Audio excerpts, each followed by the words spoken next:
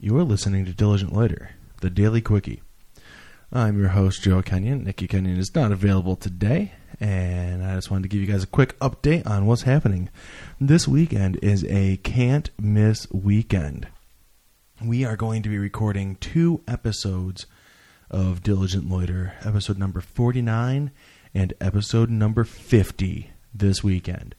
We are recording episode number 49 tomorrow, which is Saturday the 21st of November.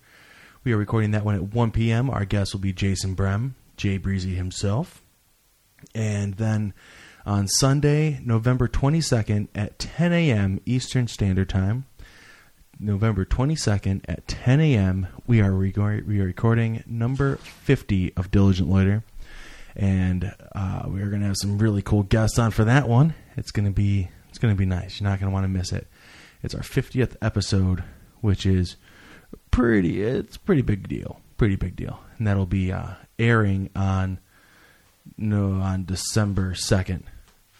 Nikki's here. She just walked in. She just worked out. This is a super quick one. Super duper quick. I'm just saying what we're doing this weekend.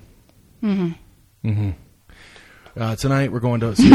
Sorry, I'm exhausted. Tonight we're going to a Papa Dojo concert downtown Buffalo.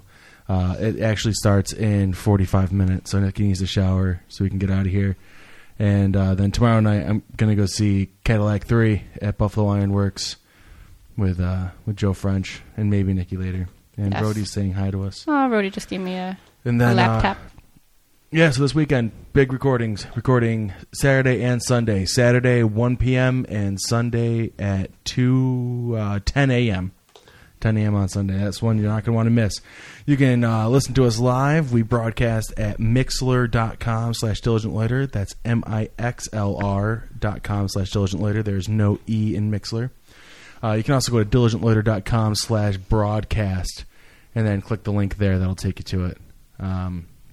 But yeah, so that's pretty much it. Anything you want to add, Nikki?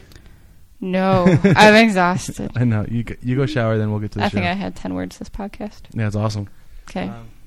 Until next time, stay serious about doing nothing.